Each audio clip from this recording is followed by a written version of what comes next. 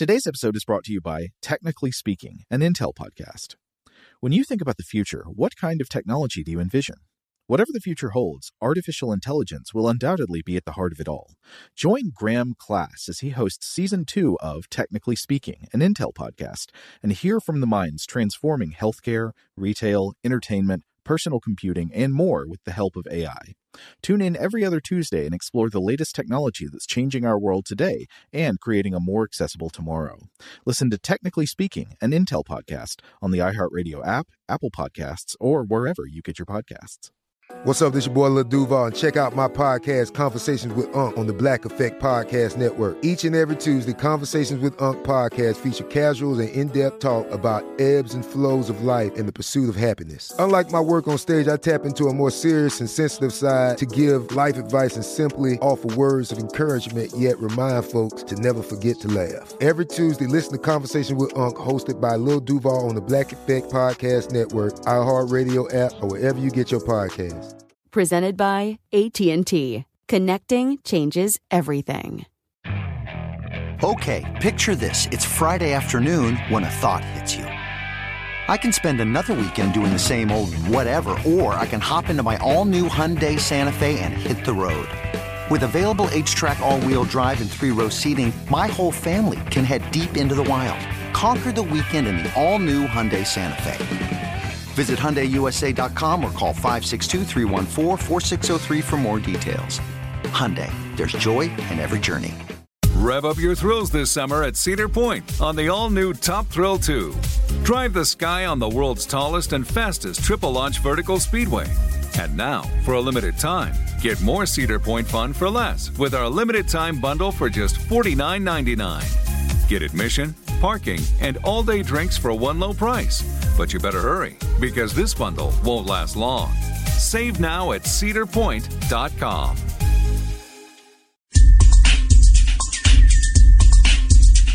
Welcome to Stuff to Blow Your Mind from HowStuffWorks.com. Hey, welcome to Stuff to Blow Your Mind. My name is Robert Lamb. And mine is Julie Douglas. Julie, tell me this. You and your husband use an iPhone, do you not, to traverse the world around you? You depend on its maps? Affirmative, Mr. Yes. Lamb, we do. So you, like my household, were probably somewhat distraught when the maps changed all of a sudden. We were recording this early October 2012. Mm-hmm. Just a week or two ago, everyone updated their iOS, and suddenly Google Maps were no more on the phone. It was Apple Maps instead, and there was some ensuing confusion. Yeah, bridges melting. Melting bridges. The system that we were used to was no longer in play, and suddenly we were unable to simply drive a mile from our house to a location that we'd been to before. Nobody showed up at work. Yeah. They didn't know how to get here anymore because the maps weren't working. I think that all this points to the fact that maps are totally underrated and people don't realize how important they are and actually how difficult it is to get a good system in place. And I mean, speaking of systems, remember what it was like before all this? I mean, by the time I was actively driving to places I'd never been to before, I think I had, MapQuest at my disposal, which even MapQuest was really confusing compared to today's standards. Yeah, you had your printout of MapQuest and then the sun's direction, and you were on your own. Yeah, and I'd still get lost. And then we eventually had, Google Maps was an improvement as far as I'm concerned, I think as far as most people were concerned. And then came the more affordable GPS devices. And we were able to navigate more without thinking about it. Well, and we have seen, actually, instances where people absolutely did not even think about it. And this was made fun of in the TV episode, The Office. Yeah. But Michael Scott, he drives into the lake because it's not on the map. On the map, the GPS, it says that, the road keeps going. And it's a joke, but I think this has actually happened to some people. What was amazing when I was looking at into our history with maps and sort of comparing our modern understanding of maps and use of these highly technological maps and comparing that to models of the past, I found these photo auto guides from around 1905 really interesting. basically, if I was to go back in time to 1905 and then I had access to a car. And you were touring the countryside. And I was touring the country, and I was like, whoa, my GPS doesn't work. I brought it back. I bothered to bring it back with me, but it has no satellites to play off of, so it's just sitting there without a signal. What should I do? What would it be like then if I were to try and replicate the GPS driving experience using early 20th century technology, or not even technology, but just printing abilities and photography abilities?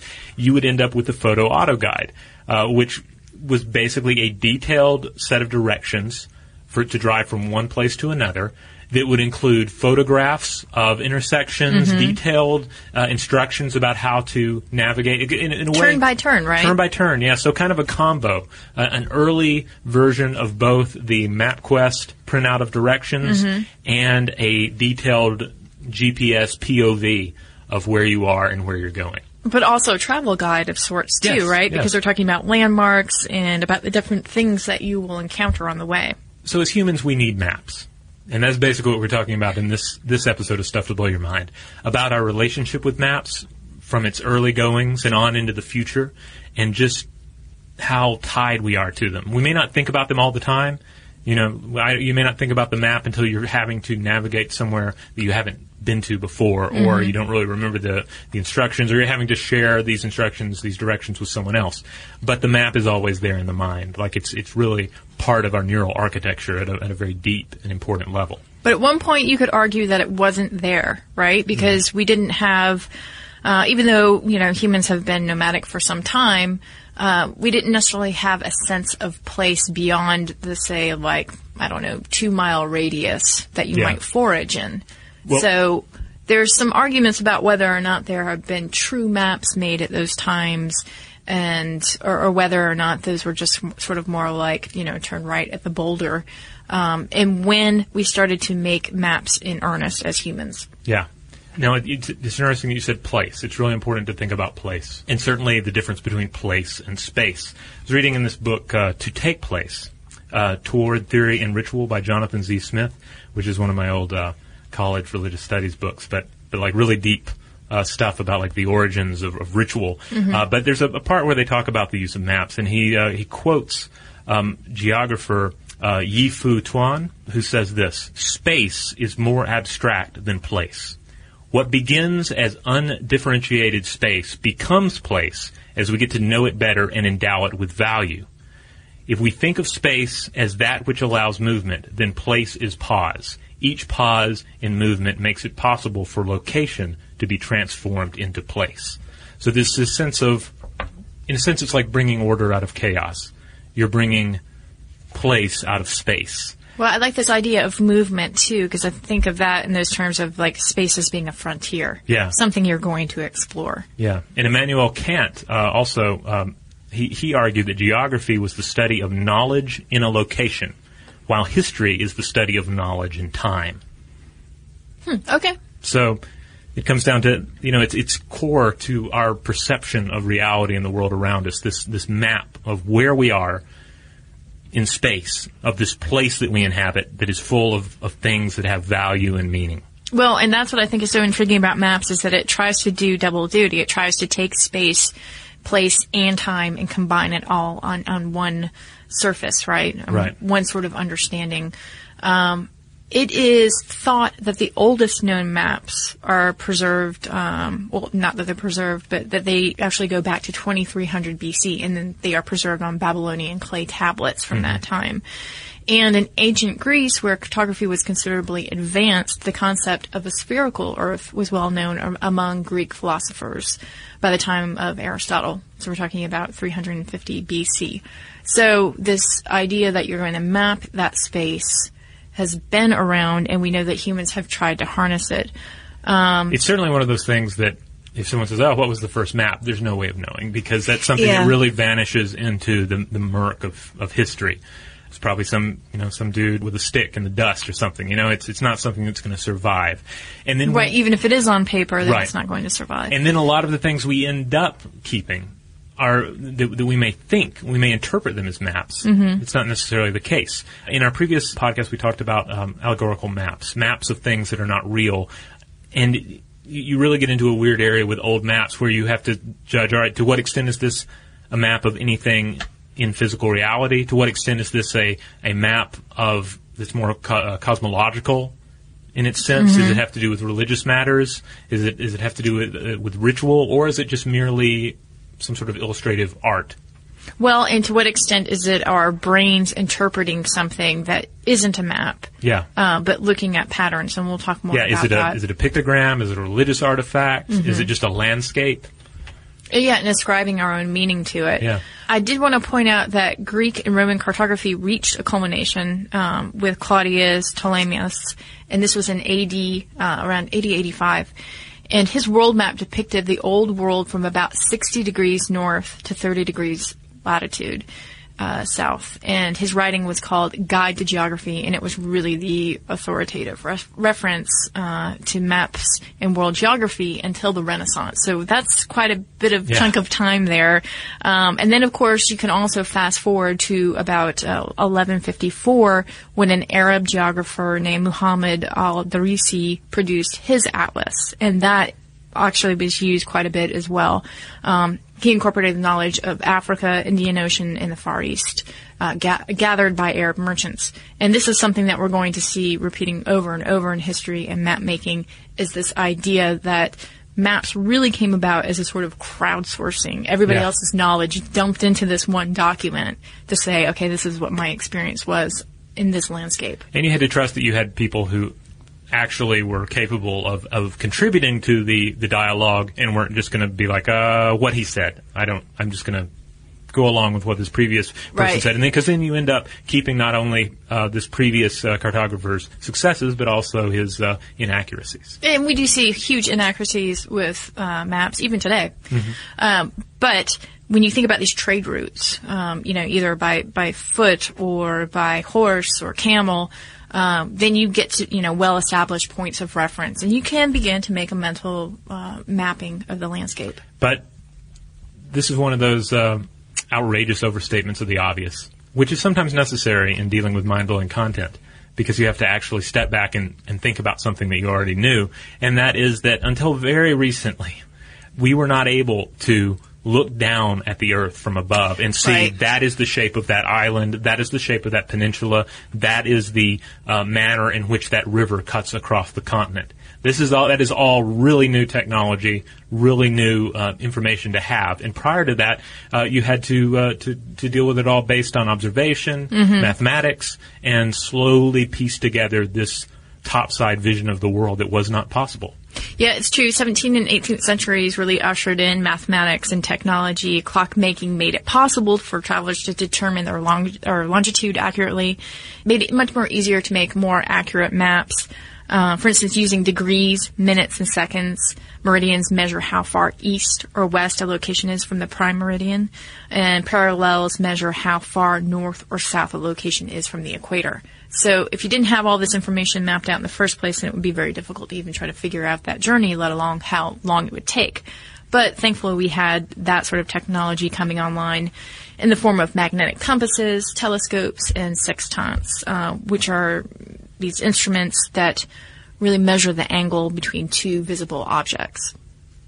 So, but as you say, it wasn't really until we could get above and confirm and really check our work. Yeah. And actually, John Glenn said that when he first went up and he was traveling away from Earth and he looked down and he saw the state of Florida, he was really impressed because he thought, wow, our map making is pretty accurate, because that is a really great representation of Florida.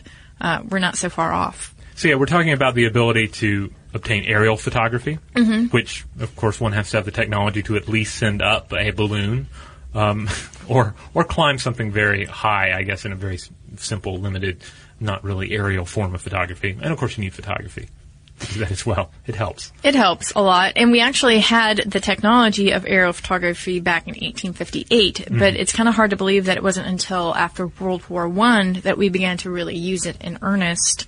It was used in reconnaissance missions. Of course, yeah. Yeah, so prior to that, there was huge chunks of the world that were really uncharted because we didn't have the aerial photography. And then, of course, you had satellites come online. And in the beginning, the U.S. military satellites were equipped with high-res cameras for the purpose of aerial photography, but they had no way to develop the film or transmit the images. And we take that so for granted right now, right? Yeah. You think about, Mars Curiosity beaming back these images. But what they would do is these early satellites would drop filmed packets into the atmosphere, and these were outfitted with parachutes, which is kind of cute to think about. And then they were retrieved midair by military transport planes. Wow. Yeah. So there you go. I mean, it's pretty crazy. Yeah. All right, we're going to take a quick little break here, and when we come back, we're going to deal with a really ancient, possibly a map, maybe not a map. You'll find out when we discuss it, and also our unstoppable need to see maps in the world around us. And there's an actual term for this: cartokeikothis. Shout out to Astepro for sponsoring this episode and providing us with free samples. Rob, as the local host with allergies here, they sent you some of their nasal spray to treat your allergies. What was your experience like? Yeah, that's right. I always wrestle with the pollen a bit when it rolls in during the spring, so they sent me the little nasal spray. I tried out the product, and yeah, it sure did help me get on top of my symptoms for the day. And it's so fast-acting, it was already kicking in before I left the house. Astepro is a first-of-its-kind nasal allergy spray. It's the fastest 24-hour over-the-counter allergy spray. It starts working in 30 minutes, while other allergy sprays take hours. Astepro is the first and only 24-hour steroid-free allergy spray. Astepro delivers full prescription-strength indoor and outdoor allergy relief from nasal congestion, runny and itchy nose, and sneezing. Get fast-acting nasal allergy symptom relief with Astepro. Go to asteproallergy.com for a discount so you can get Astepro and go today. ASTEPRO allergy.com. Astepro and go. Use as directed for relief of nasal congestion, runny nose, sneezing, and itchy nose due to allergies. Today's episode is brought to you by eBay. eBay Motors is here for the ride. Remember when you first saw the potential? And then, through some elbow grease, fresh installs, and a whole lot of love, you transformed 100,000 miles and a body full of rust into a drive that's all your own. Look to your left. Look to your right. It's official. No one's got a ride like this. There's nothing else that sounds like, feels like, or looks like the set of wheels in your garage. With over 122 million parts, you can make sure your number one ride or die stays running smoothly, so there's no limit to how far you can take it. Brake kits, turbochargers, engines, exhaust kits, roof racks, LED headlights, bumpers, whatever your baby needs, eBay Motors has it. And with eBay Guaranteed Fit, it's guaranteed to fit your ride the first time, every time, or your money back. Plus, at these prices, well, you're burning rubber, not cash. Keep your ride or die alive at ebaymotors.com.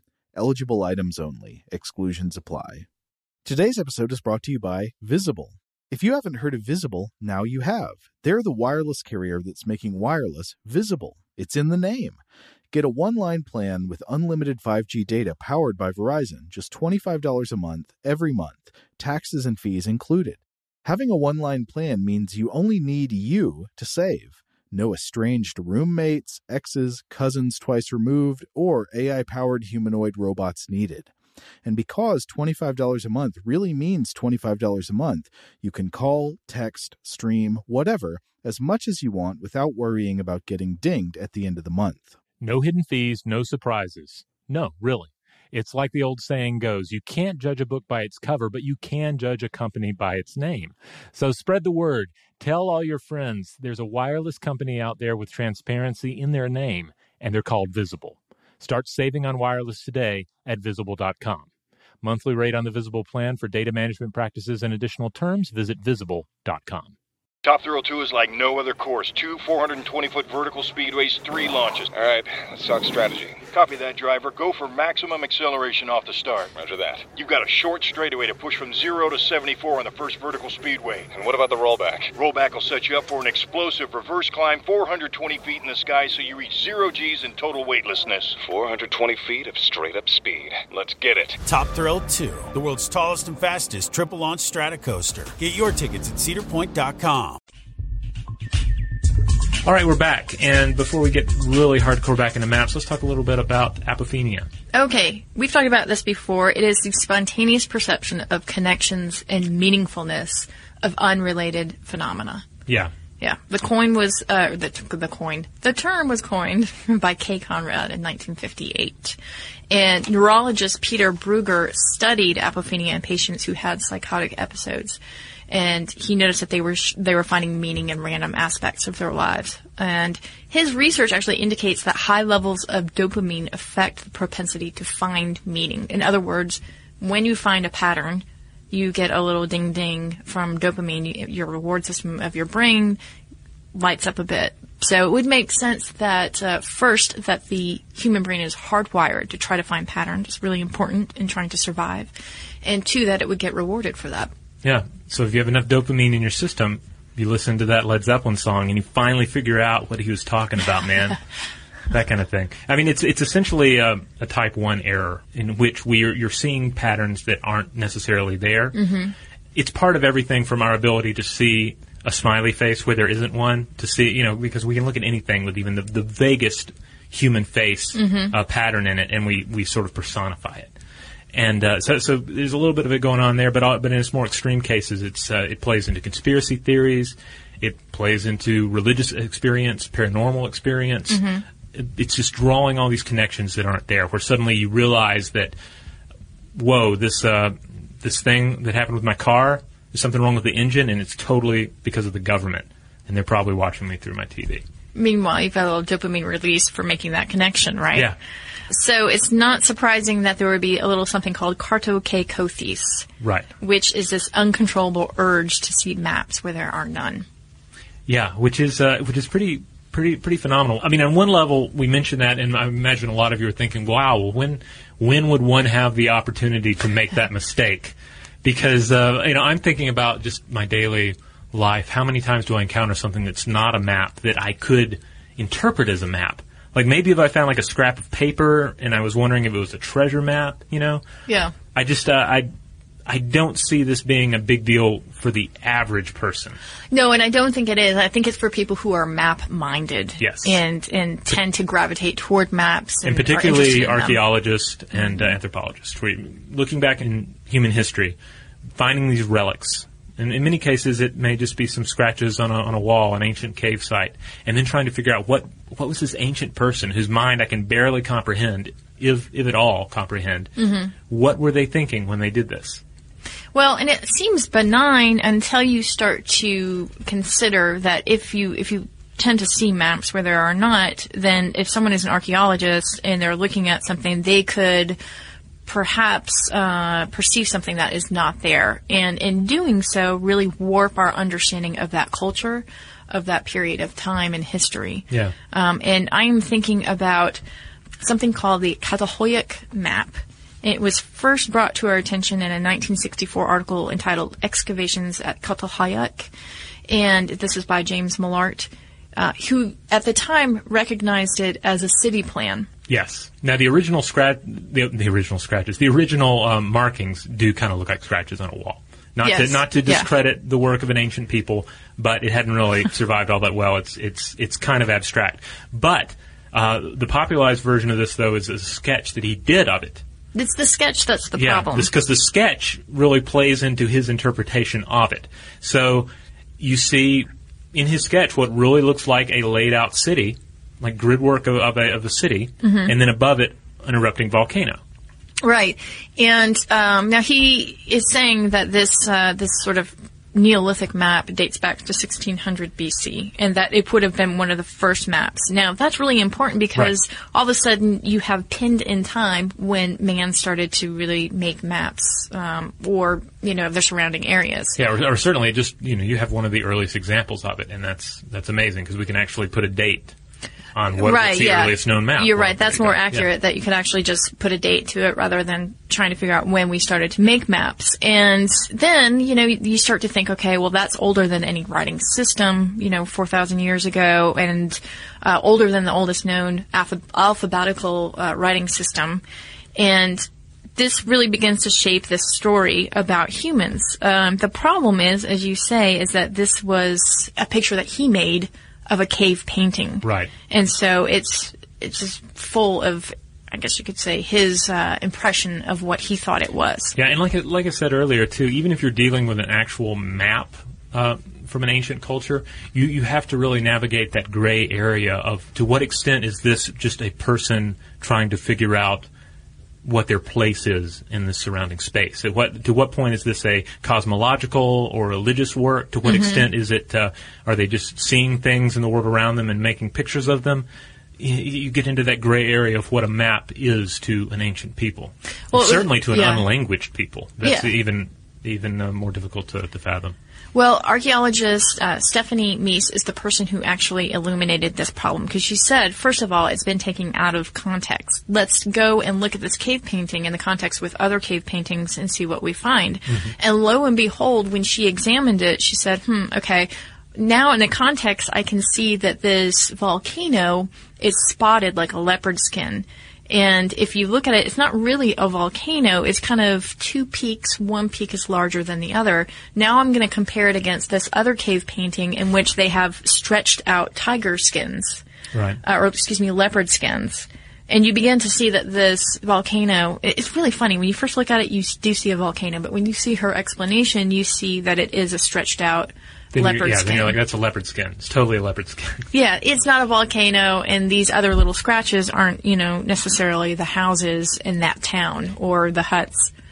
It reminds me of the episode of Arrested Development where there's the cell phone picture that they think is showing WMDs, but Tobias just took a picture of himself by accident in the bathtub. Well, it's like Ken Jennings in Maphead looks at Khrushchev's forehead and sees a country, I think it's Thailand or something, because he can't help it. You know? And he's drawing the connections, too, in that book between the shapes of various states and the shapes of other countries. I mean, you can't help but make those connections in your mind. All right, so since we're doing some time traveling, let's go forward into the way future, which is now, and think about what maps mean to us today, particularly with the sort of technology that we have. Are we capable of making a similar mistake in misinterpreting information and layering information that we have now? Today's episode is brought to you by eBay.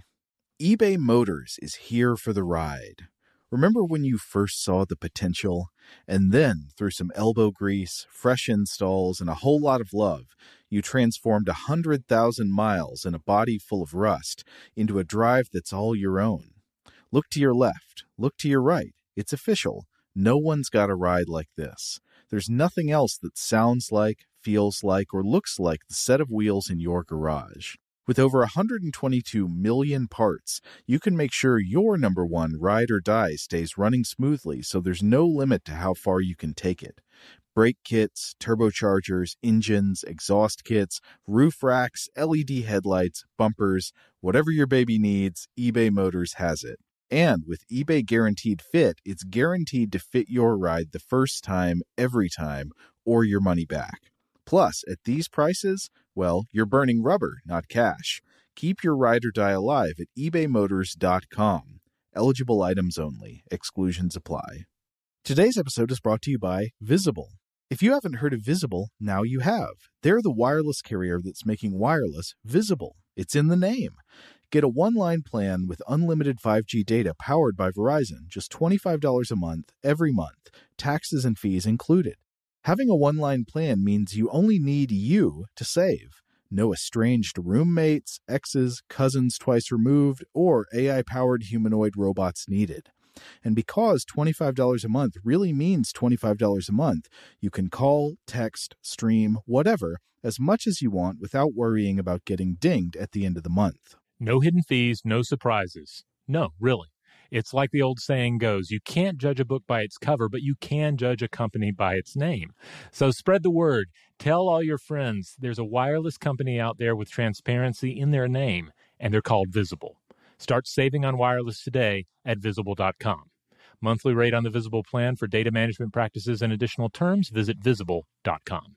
Top Thrill 2 is like no other course. 2 420-foot vertical speedways, 3 launches. All right, let's talk strategy. Copy that, driver. Go for maximum acceleration off the start. Roger that. You've got a short straightaway to push from 0 to 74 on the first vertical speedway. And what about the rollback? Rollback will set you up for an explosive reverse climb 420 feet in the sky so you reach 0 G's in total weightlessness. 420 feet of straight-up speed. Let's get it. Top Thrill 2, the world's tallest and fastest triple-launch stratocoaster. Get your tickets at cedarpoint.com. Open a limited-time 11-month certificate at Kemba Financial Credit Union. At 5.25% APY, it's more than triple the national average, plus it's a safe and secure way to grow your money. Visit your local branch or kemba.org/CD for details. Offer expires May 31st, 2024. APY equals annual percentage yield. Restrictions apply. $500 minimum and $250,000 maximum deposit. Advantage status required. Comparison based on bank rate average. Federally insured by NCUA. Well, if a future society or alien culture comes back and looks at our maps now, they're probably, they're going to be a little confused by all the maps that we have of things that are not actually real, which we discussed in our previous podcast. They're going to be like, whoa, they have all these maps of hell, like tons of them. And then there are all these other planets, I guess. There's some place called Middle Earth that doesn't really match up with anything on the planet. They had hobbits. But we don't see any in the skeletal record. So again, on one level, there's the complexity of our map obsession, that we have maps of things that aren't real. We have maps that serve a purpose other than navigating the physical world. But then our modern day maps are rather unique in that they certainly something on anything you're going to have on your smartphone. You're dealing with a real time map. You're dealing with a map that not only charts the streets in your world, but also the traffic on those streets, how they're affected by weather, how they're affected by public transportation system. So you have a lot of real-time data informing the shape of that map. Yeah, think about Google Earth. It uses satellites, planes, hot air balloons. I did not know that. Camera-equipped kites and cars to capture their images and then create this virtual Earth for us. And then it has the keyhole technology, which actually, before Google acquired it, I gave that program to my dad because he's an early adopter of technology, and that was like the one thing I knew he didn't have. So that gave them the ability to swoop in and out, with 2D graphics and try to make it even more accurate representation. The goal of Google is to have a centimeter per pixel imagery for the entirety of the globe. So every square centimeter is its own pixel on the map. Wow. So now that's overlaid with real-time data like traffic and weather and also crowdsourcing photos, right? You can overlay virtually anything on top of that. And you begin to wonder, is this a more accurate picture of humanity in the places that we live? Or is it still, could there be a bias in this? Because some people will say that maps are biased in ways depending on the sort of information that you share. Yes. And, the interesting thing, too, about going forward and thinking about the information that's shared in a map, we're talking about engaging the map with even more and more information. We've talked in the past about the Living Earth simulator, this idea that we'll essentially create a simulated model of the Earth. Now, it's not necessarily, at least in its short-term vision, we're not talking about a virtual Earth in which you could jack into and see, what the Queen is doing tomorrow and how it's affecting Wall Street, that kind of thing. But you'd be able to take a virtual world, cue in the data that is essential to your problem, such as, say, how Hollywood blockbusters affect the global seafood market. You would put in the Hollywood data, you'd put in the seafood data, you'd put in maybe a few other data sets that play between those, and then you would let it roll like a weather model and see what the forecast is for tomorrow or the day after in terms of fish and Hollywood movies. So I think what we're talking about is the capability to have a mapping system that can tell you what's going on in the here and now, but can also extrapolate what's going on a year from now, 30 days, 10 years, predicated on these models for the Living Earth simulator that, at least in the program in its present form, right? And then you think about Google's Liquid Galaxy, which is this cluster of computers running Google Earth to create a really immersive effect. And you begin to get this picture of the future where you would never have to leave your home to have pretty immersive experiences, right? Like, because you can even go out into the galaxy. We talked about the internet, interstellar internet, and how we're trying to connect our solar system and trying to figure out ways that we'll be connected. Think about what that means in terms of the images that we're getting from Mars Curiosity and that sort of database that we're building up. Yeah, the map becomes more and more complex. Ideally, it is still providing a simplified model or view of the world to the user. But the map itself, the technology and the information in it just swells and swells. I can't help but be reminded of Jorge Luis Borges' story on exactitude in science, in which an empire that's obsessed with cartography creates a map of the empire that is 1-to-1 scale. So it's the map is the size of the thing that it's mapping, and it just lays over the Earth, which is an idea that Borges took from or he adapted from Lewis Carroll. I believe that's was right. The one who came up with it originally. Bruno and something. Yeah. And so Borges was always up for some sort of mind twisting. Magical, realistic idea, and so he played with that in his short story, and it was pretty thought-provoking. Silly, but thought-provoking, you know? Well, and certainly applicable to a virtual map world. At what point does it become the equal of the thing it's mapping in terms of its complexity? Well, and what other frontiers are we mapping? Again, going back to Mars Curiosity, and just in September, they discovered an area where they think there was water, and the rocks are in this large canyon, and NASA's team named this rock outcrop Hota, I believe that's the way to pronounce it, after Canada's Hota Lake. So, I mean, already we're beginning to take our history and propel it forward into these uncharted areas. Oh, and then, of course, we get into the area of augmented reality. Now, I believe it was Umberto Eco in one of his essays, and Umberto Eco writes about everything, from comic books to obscure things in medieval literature. Great writer. But he wrote a piece where he was talking about Borges' story on exactitude in science. And he was talking about making the map see-through. It would be opaque, so that you could lay it out over the thing that it's mapping, and you wouldn't be able to, you wouldn't say something like, oh, where's the park? I can't see the park for the map of the park that's on top of it. To a certain extent, augmented reality is exactly that. The idea of putting on a pair of enhanced augmented reality glasses that then overlay the world around us with information about that world. It becomes a see-through, one-to-one map of the world that we live in. Yeah, and we've already seen the technology in play with surfaces, too. So, it's kind of interesting to imagine walking down the street with, contacts that are superimposing information and map coordinates at the same time. Is this, I guess this is just another version of the map, right? I mean, you can kind of awfulize about it and be a Cassandra about it, but this is the reality of living at a different time in the world when map technology is now this instead of your Rand McNally tattered in your back pocket. Yeah, maps and mazes. There you go. All right, let's call over the robot then, and we'll do a quick listener email. All right, we heard from Adam, and Adam is, of course, the Chief Happiness Officer that we've heard about before. He has the website happinessplunge.com, as well as crazyhairfundraiser.com, and he wrote into us in response to our BAT episodes. He says, hey guys, great timing on the podcast. I was just on the island of Samal in the Philippines working with the community fighting to keep its land from being usurped by business interests to make resorts. Anyway, I stayed just a short walk away from the Guinness record biggest colony of Jeffrey Rosé's fruit bats in the world. There are approximately 1.8 million there.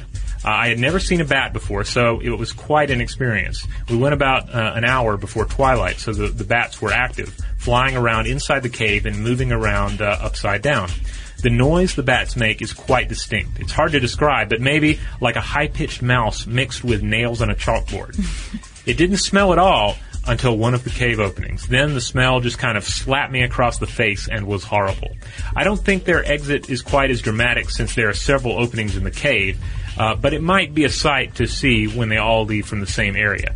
Thanks for the great podcast and information about these amazing pollinating creatures. Attached are some pictures and videos for your enjoyment.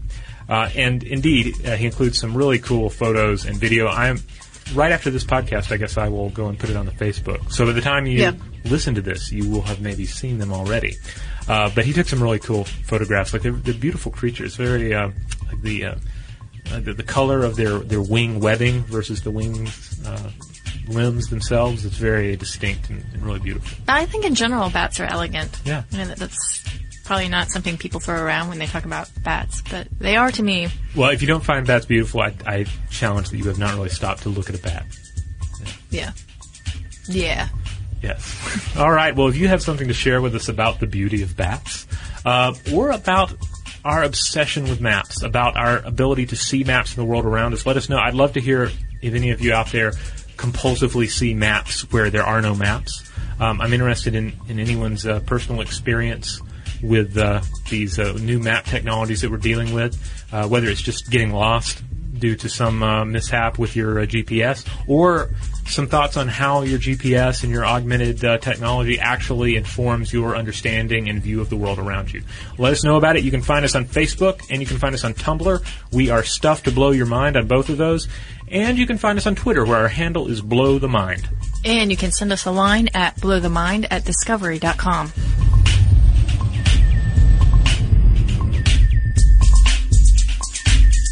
For more on this and thousands of other topics, visit howstuffworks.com. Today's episode is brought to you by Visible. The future of wireless is here, and it's transparent. Switch to Visible, the wireless company that makes wireless visible. Get a one-line plan with unlimited 5G data powered by Verizon, just $25 a month, every month, taxes and fees included. No hidden fees, no surprises, no, really. What are you waiting for? Get with the times and switch to Visible at Visible.com. Monthly rate on the Visible plan for data management practices and additional terms, visit Visible.com. Top Thrill 2 is like no other course. 2 420-foot vertical speedways, 3 launches. All right, let's talk strategy. Copy that, driver. Go for maximum acceleration off the start. Roger that. You've got a short straightaway to push from 0 to 74 on the first vertical speedway. And what about the rollback? Rollback will set you up for an explosive reverse climb 420 feet in the sky so you reach 0 G's in total weightlessness. 420 feet of straight-up speed. Let's get it. Top Thrill 2, the world's tallest and fastest triple-launch Stratocoaster. Get your tickets at cedarpoint.com. Open a limited-time 11-month certificate at Kemba Financial Credit Union. At 5.25% APY, it's more than triple the national average, plus it's a safe and secure way to grow your money. Visit your local branch or kemba.org/CD for details. Offer expires May 31st, 2024. APY equals annual percentage yield. Restrictions apply. $500 minimum and $250,000 maximum deposit. Advantage status required. Comparison based on bank rate average. Federally insured by NCUA. Xumo Play is your destination for endless entertainment. With a diverse lineup of 350 plus live channels, movies, and full TV series, you'll easily find something to watch right away. And the best part? It's all free. Love music? Get lost in the 90s with iHeart 90s, dance away with hip-hop beats, and more on the iHeartRadio music channels. No logins, no signups, no accounts, no hassle. So what are you waiting for? Start streaming at play.xumo.com or download from the app and Google Play stores today. All you can stream with Xumo Play.